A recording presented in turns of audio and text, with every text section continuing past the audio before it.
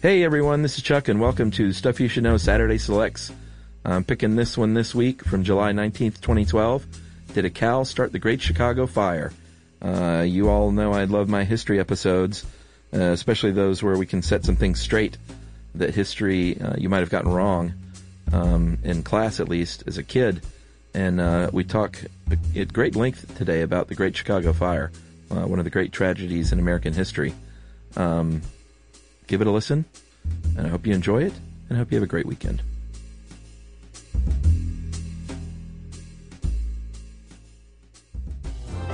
Welcome to Stuff You Should Know from HowStuffWorks.com.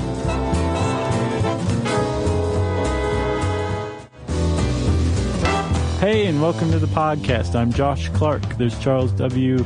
Chuck O'Brien. I guess that makes me the cow. This is Stuff You Should Know. Daisy the cow? Mm-hmm. Is that the Borden cow? No, that's Lizzie. No, they wouldn't have named that Borden cow Lizzie. That'd be bad. Yeah. Bad marketing move. Now, apparently Elsie. Elsie? Yeah. Apparently this cow was either Daisy, Madeline, or Gwendolyn. There's been different accounts. Well, one of the cows there wasn't even hers. Who are we talking about? Maybe we should clue everybody in. Okay. Chuck. Yes. Have you ever seen fire? Yes. Well, there happened to be one akin to what you saw, except it was massive. As a matter of fact, Chuck, let's go back in the Wayback Machine. Oh, yes. It's been a while. All right, here, blow the dust off. Flux capacitor up, fluxing. Man. Jerry hated that. I think it's still working. Let me press a couple buttons here. All right. Oh, yeah. Okay, all right, let's go. Here we go. Chicago. Wait, enter the year. Oh, yeah. 1871. Let's go. Enter the date. Oh, October 8th. Okay. It's a Sunday. Maybe we should go back on a Saturday and stop it. We're not supposed to do that. Oh, that's right. Contract. Space-time continuum and all that. Okay, so here we are, Chuck. What a dump. Yeah, it smells like the death of cows and the manure that they excrete.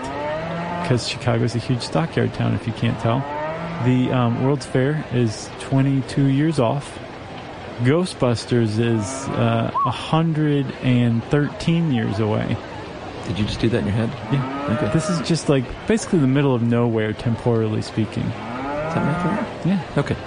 1871, 1984 minus 1871 is 113. Okay. Am I wrong? No, I think it's right. Oh, okay. Man, we just had a math argument in Chicago in the 19th century.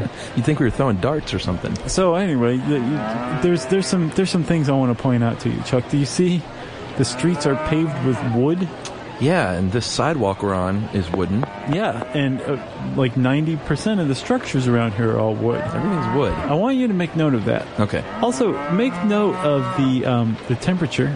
It's October, and yet it's like in the 80s right now. It's pretty hot, and it was really dry this summer. Dry. Do you see all this dust? Mm-hmm. A lot of it, again, is dry cow manure, just kind of floating around. But it's because there hasn't been any rain at all. Okay? Yeah. Are you ready to go? Yeah, let's get out of here. Let's have a steak first. A milk steak. All right, are we back? And we're back. Okay. Okay, so, Chuck, that was a pretty good steak. Huh? Yeah, nothing like a good milk steak. So, what was about to happen, and I really do feel for these people for not being able to stop it, especially the 300 who are about to die. 300 people will die because we were too busy filling our faces with steak rather than warning anybody. Yeah. But that's the way of history. That's right. You can't change it. What's about to happen is what's known as the Great Chicago Fire of October 8th, 1871. 300 people will die. 3.5 square miles of the city will be utterly destroyed. 18,000 structures. Yeah, I've got some stats here, if I may. Please. Because you hear about the Great Chicago Fire in the 1800s. It's easy now to say, like, oh, yeah, that was a heck of a fire. Yeah. But, dude, it was insane how big this fire was. I know. The West Division, they were divided into divisions back in the day. Okay. 194 acres burned, 500 buildings, 2,250 people homeless. South Division, 460 acres burned. This is like where all the expensive stuff was. This is where Marshall county Fields. seat, the courthouse, the newspapers, the law offices, the banks, all the good stuff. 3,650 buildings, 28 hotels, 21,000 people homeless. When you say buildings, you're saying utterly destroyed, burned to the ground. Burned to the ground.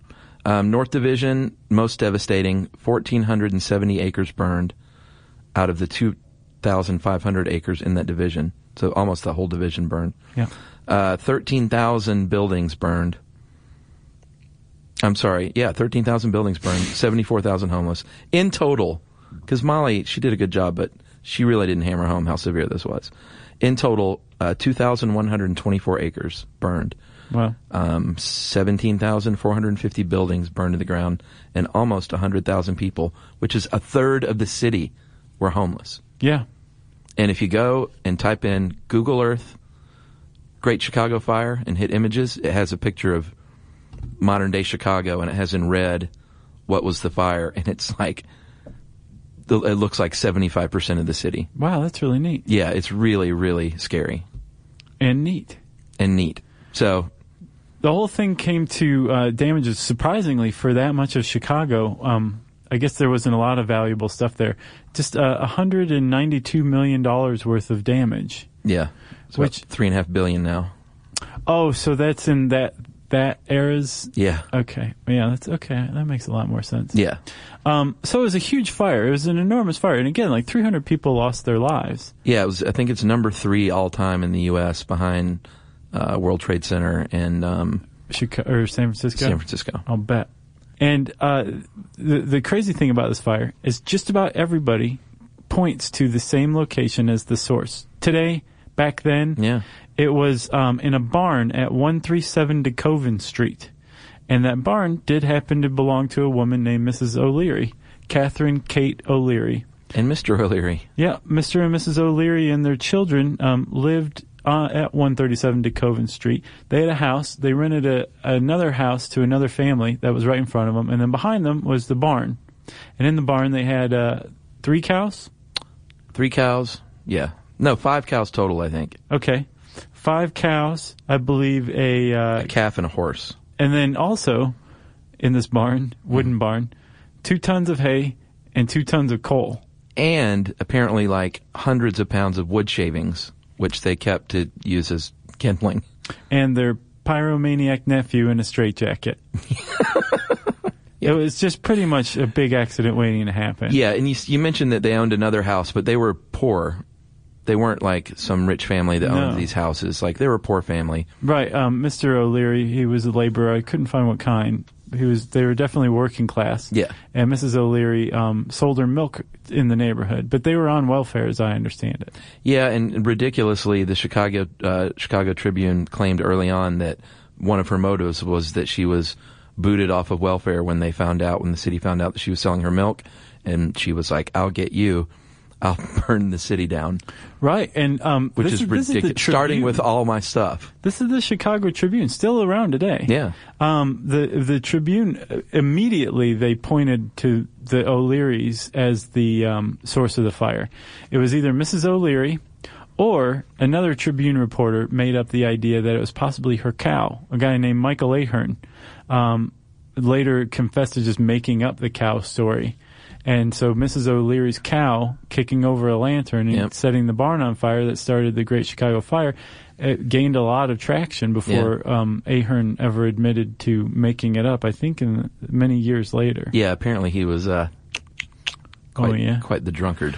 A newspaper reporter in 19th century Chicago as a drunkard? Hard to believe. Huh.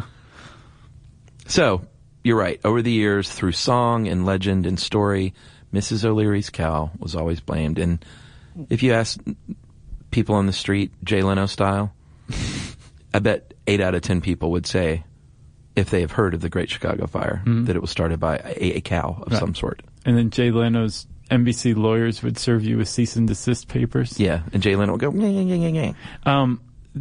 of the other reasons that this cow has persisted for so long, this cow legend, is not just because it's like it makes a great story, like a cow set Chicago on fire. Yeah. but also because they never really figured out who the source was.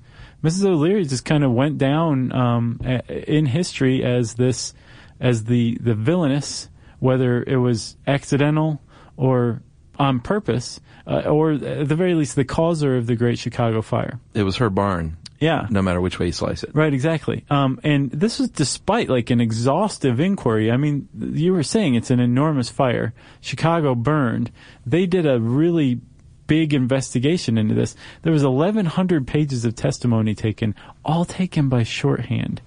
Some poor court stenographer took it all by hand. Oh, man. And they still never figured it out. But history has shown us possibly who the culprit was. But let's talk about Mrs. O'Leary first and why she may or may not have been culpable. Okay.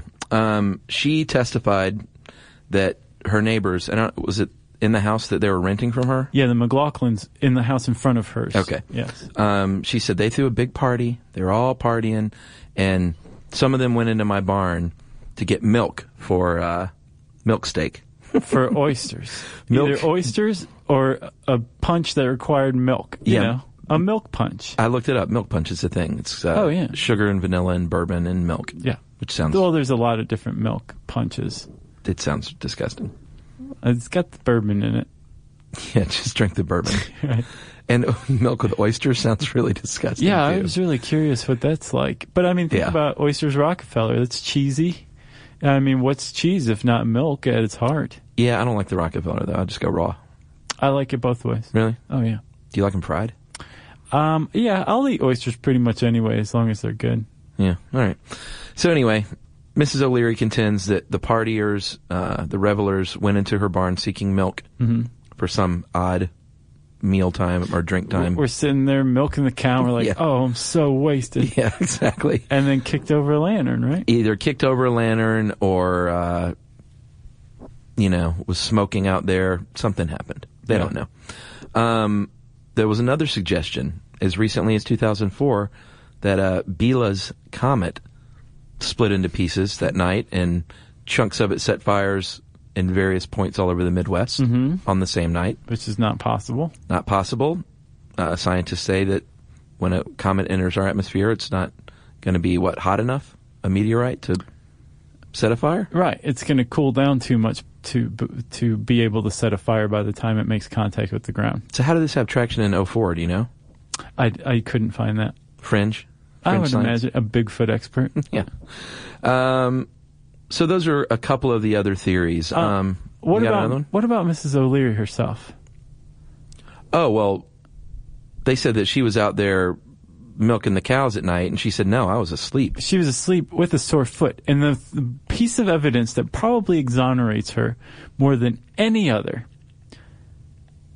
is that none of her stuff was insured. Well, yeah, exactly. Like I said earlier, why would she burn down, especially in retribution for being put off welfare, why would she burn her house down? Her livelihood. Her livelihood down. Possibly killing her family. Her cows, which is like tantamount to killing the goose that laid the golden egg. Yeah. The fact that it wasn't insured, it doesn't matter what kind of person she is. Right out the window. Nobody is going to do that on purpose. No. So at the very least, she didn't do it on purpose. Correct. But she also probably didn't do it on accident either. She probably really was in bed with a sore foot. No one saw her. There were no reports of any of her being around the barn. Right? And how did Mr. O'Leary escape all this? I don't know. I wonder if he was at work or something. I guess she was really strongly associated with the cow. I mean, you always only hear about her. Yeah. Mr. O'Leary's just like, I guess he enjoyed his anonymity. Well, she did too. You're just like, it's her. As you find later on. My cow. Right, exactly. He just didn't even say anything. Yeah. She's like, say something. What? I don't want to be in the papers.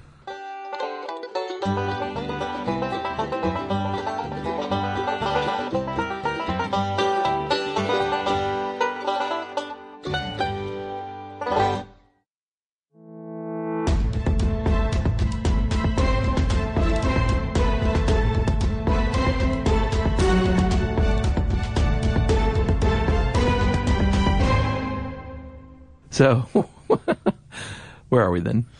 So Mrs. O'Leary, we're going to go ahead and just kind of exonerate her at this point. Agreed. Which officially happened in 1997. Right. There was a guy named Lewis M. Cohn who went on to great wealth in Chicago. And later on, after he died, somebody came forward, I think in the 40s, and said, remember Lewis Cohn? He told me that when he was 18, he was gambling in the O'Leary's barn with one of the O'Leary boys, which kind of holds water because James O'Leary went on to become one of the biggest gambling bosses in Chicago. Oh, really? One of the sons. And we kicked over a lantern accidentally and set the place on fire, and we accidentally started the Chicago fire. Well, this guy was apparently kind of a boastful type, so it's possible that he made it up. Right. Because he even said I was winning at the time. Right. Like he bragged about it. Yeah. So you've got all these people, and none of them really, though, can hold a candle, even Mrs. O'Leary herself, to one Daniel Pegleg Sullivan. Why they call him Pegleg? Well, for a very good reason. He had one wooden leg. It then went clop, clop, clop. That's right. And he testified, and it sort of became a case of thou doth protest too much, sir. Yeah. Because he made up this story. Well, remember in the lying episode, it's like when you add stuff that doesn't need to be in there, it's usually a pretty good sign. And I'll bet he didn't use any contractions when he gave his testimony. He did not, sir. And he's like, you want to know, I can't believe you want to know why I was sitting on the curb in front of someone else's house. You want to know? Then I will tell you. But I can't believe you want to know. In the meantime, he's cooking this little story up. Yep. He testified that he had gone to visit the O'Learys about 8 o'clock that night. Said Miss O'Leary was in bed. Again, no mention of Mr. O'Leary at all. After the visit, he apparently went to go home. See, this is what I don't get. It says that he started for home, but then later it says he passed his home. Right. And to smoke a pipe in front of William White's home. House. Said, I'm just going to go have a little pipe smoke. For some reason, I'm going to walk by my house to do it. Mm-hmm. In front of Willie White's house. Do you know why? Here's why he said that. Because that places him near enough the fire that he could reasonably say he saw it. Yeah. But not so close to the McLaughlin's house. Like his house was closer to the McLaughlin's. That a partier could have been like, I didn't see you there, and I was standing right outside looking in front of your house. Very clever, Mr. Pegleg. He claims that he spotted the fire and ran for help, screaming fire, 193 feet with his peg leg, and tried to extinguish the fire, and then escaped the burning barn. Freeing animals, too. He freed the animals. Oh, really? Mm-hmm. And he actually did do that. Oh, he did? Yes, so this guy was there. He was around the fire.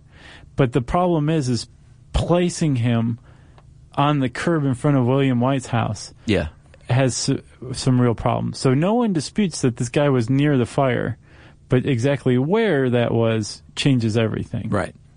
So he was a peg-legged man, so he couldn't run fast. No, and certainly not close to 200 feet. No one heard anybody shouting fire alongside the house. Right. It's definitely not him. So he definitely didn't. Another problem was that his mother kept a cow in the O'Leary barn, and he admitted to frequently visiting the cow in the evenings. Oh really? Yeah. Okay.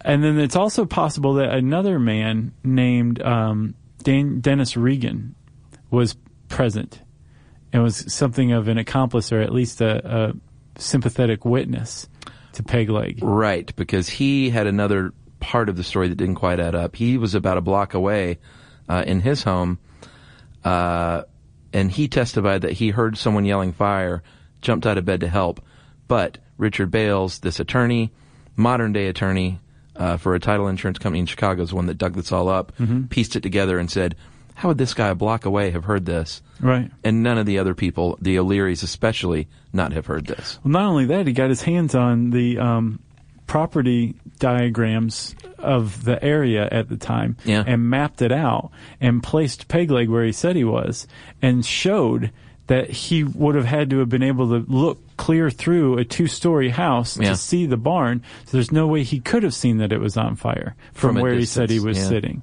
So the fact that this guy confabulated all of this story suggests that he may have done it. And probably what he did was he was visiting his mother's cow. Decided to have a smoke afterward. And accidentally set the barn on fire. Yep. The lawyer, Richard Bales, is very understanding. He said it was probably an accident, but that once he saw that he pretty much burned a third of the city of Chicago down, he just kind of kept his mouth shut and let Mrs. O'Leary take the fall. Yeah, once that rumor circulated, I'm sure he was like, yeah, that's how it went down, all right. Pretty crazy. I was there. So I feel bad for the guy. He's there, probably starts this fire, probably gets out of hand, and freaks out. And he hobbles frees out the of animals first before frees the leaving. Animals, kind soul. And in the end, they couldn't put out the fire for some of the reasons you talked about earlier. All the wood, the dryness, the lack of rain. There was a strong wind. Did you notice the strong wind when we visited Chicago? I don't know if they did, but it was strong, Josh. 56 miles of wooden streets, 560 miles of wooden sidewalks, and only about 200 firemen in the whole city. There was about a 16-acre fire the night before that they'd put out. Right. And well, it had started they had fought it all through the night before and into Sunday afternoon. Oh, okay. So most of these guys hadn't eaten or slept, and the fire brigade damaged their equipment in some cases. Yeah.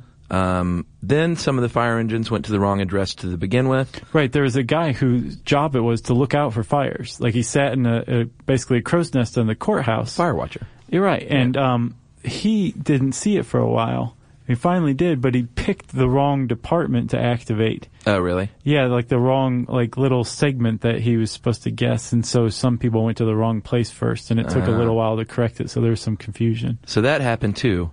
And then apparently the fire destroyed the building that housed the water pumps for the city. Yeah. And then they tried to get water from Lake Michigan, and that didn't work out so well. And all these things added up to the third biggest fire disaster in the nation's history. And like you said, the lunkhead idea of connecting the wooden buildings with wooden streets and wooden sidewalks. Yeah. That I think fell out of fashion pretty quick after the Chicago fire. I bet. And people smoking on the streets, and, well, that probably didn't fall out of fashion. Keeping 2 tons of hay and 2 tons of coal. And apparently it burned, through the following evening, and then thankfully it finally rained, and that helped put it out. And that is a great Chicago fire. Well, do you want to hear an irony of it all? I'd love to. The O'Leary house was spared. No way. Yep. It was not burned. So it just took off in one direction and from the barn? Yeah. And now, the O'Leary's house, the house they rent to the McLaughlins, William White's house, all that stuff is gone. Sure. And in its place is the Chicago Fire Department's training academy. And they have a Maltese cross on the floor. They have a cross on the floor that marks the spot where the barn stood. Oh, I thought you were going to say like a CVS. No. Oh. No, it's very appropriately. It's the fire department. Did they do that there on purpose? I believe so. Okay. That would have just been too much of a coincidence. Exactly. And then Mrs. O'Leary really did not like she didn't like the limelight, I get the impression anyway, but she really didn't like being, treated like this horrible person. Yeah. And she was not shy about taking a broom to people like reporters who came to her doorstep. And she also chased off a representative of P.T. Barnum's. Oh, really? And he sent somebody to go offer her a job traveling with his circus. As like the scapegoat? I guess, yeah. They would bring out a cow and her and... Oh, no, we forgot to mention, she had a pretty healthy beard. So, what? It's like, man, she's in the wrong line of work. Yeah, it would have gone right up with the fire. Her house was spared, but her beard burned off. Yeah, that's good. So yeah, that's the Chicago fire. You said she was exonerated, right? Yeah, she was exonerated officially. Thanks to Richard Bale's work. Yeah, 1997. And I had something else. Oh, I think it's just remarkable that... Did you have the number at 300 people died? Mm-hmm. I've seen varying accounts, but that's the max that I've heard. And it's just amazing that much of the city burned and 18,000 18,000 buildings burned down. Yeah. Like you hear about a fire today that hits like 3 buildings on a block in a city. It's a huge deal. Yeah. I'm surprised only 300 people died. Yeah. It's pretty remarkable. I mean, that's a lot, but I'm surprised it wasn't, like 5,000 people. They always say God loves Chicago. Yeah. Except when it comes to the Cubs. Yeah, that's true. If you want to learn more about Mrs. O'Leary, her cow, the Great Chicago Fire, fires in general, anything, you can type whatever you want into the search bar at howstuffworks.com. I said search bar, and that is time for listener mail. But first...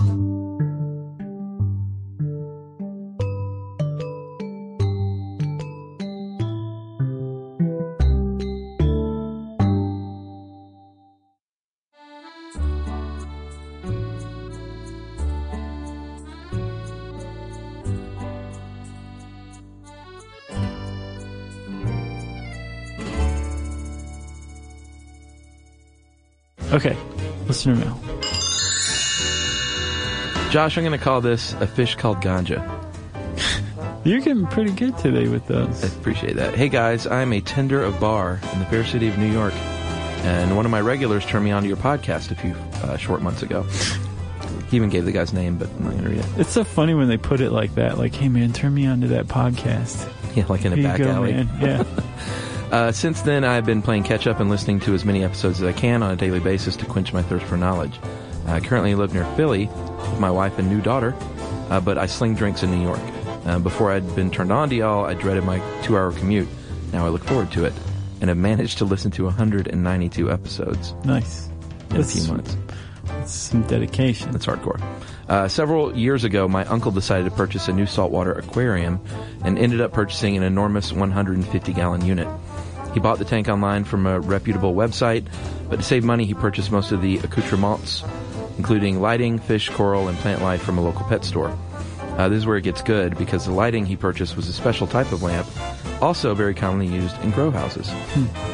He must have been flagged by the DEA at the moment of sale, because about a month later, after the tank was finished on a Tuesday evening, my uncle, my aunt, and 3 cousins, all under the age of 7, were sitting down to dinner. In an instant, 6 fully armed DEA agents burst into the house. Oh my God. Including the front door, back door, and from the garage, and proceeded to scream things along the lines of on the floor, hands behind your head. They even held my aunt and uncle at gunpoint while they looked around the house. After searching from top to bottom, realizing they'd made a huge mistake, they calmly apologized and left. I'm not 100% sure if the lawyers were involved, but I believe my family received a handsome compensation for the mistake. I'll bet. And that is from Ben, the bartender, and he has a hookup for us in New York if we want to have an event at a bar. So nice. Hanging on to that email. We need to do that again sometime soon. I know, we miss you, New York. All of our work travel has been on the West Coast. Yeah. Yeah, a certain other city. Yeah. So let's see. What else? What I can't top that. I can't. Send your other misinformed DEA stories. How about anyone that has any Chicago fire? Like I always wondered about the O'Learys, if their family line continued. Oh, yeah, lore. Yeah, so if you have any family members that had anything to do with the Chicago fire, we'd love to know about it. I don't even know why I'm here anymore. You just take it, Chuck.